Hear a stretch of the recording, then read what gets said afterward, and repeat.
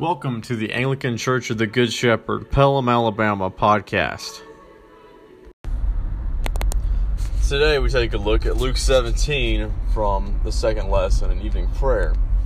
And in Luke 17 there's an account in which the apostles are crying out to the Lord, then the disciples, and they say, "Increase our faith," showing and admitting their failure in terms of having faith in what the Lord was doing in his ministry. And the Lord says to them, if you only had faith like a mustard seed, you could say to a mulberry tree, be uprooted, be planted in the sea, and it would obey you.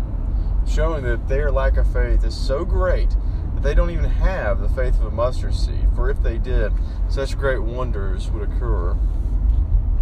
So then Jesus continues by going into an example, not really a parable, but makes an example of, would any one of you have a servant who's plowing or taking care of your sheep, say to him after doing his work, come at once and rest at the table?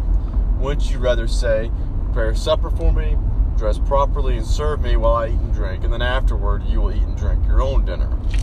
And then Jesus makes the point, do you thank the servant because he did what you commanded him? Of course not. In this case of having a hired hand, having a servant who's doing a job that you hired him to do, the servant simply does his work. Because he's a servant, there's no thanks involved. Instead, you simply expect it of him.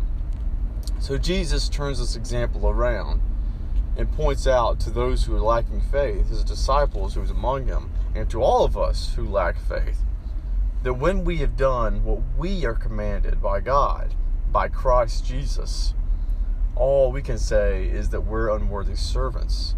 We've only done what's our duty, nothing more and nothing less. So today, the challenge that I have for each of us is whether or not we're doing our duty in Christ.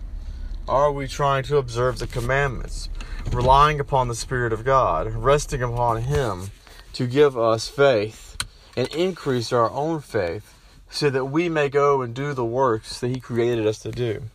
And not to do them begrudgingly, not to do them and then think that we've done something worthy of merit, or to even think ourselves good, but instead to turn like the servants in the example that Jesus provides, and at the end of days, respond to our God, who says, well done, good and faithful servant, that, Lord, we have only done what was our duty. We have only done what was required and what is necessary because we love you. Because you first loved us. In the name of the Father, and the Son, and the Holy Spirit, one God. Amen. Thank you again for joining us on the Anglican Church of the Good Shepherd, Pelham, Alabama podcast. We hope that you'd visit us in person. We have Sunday worship every Sunday at 10:30 in the morning.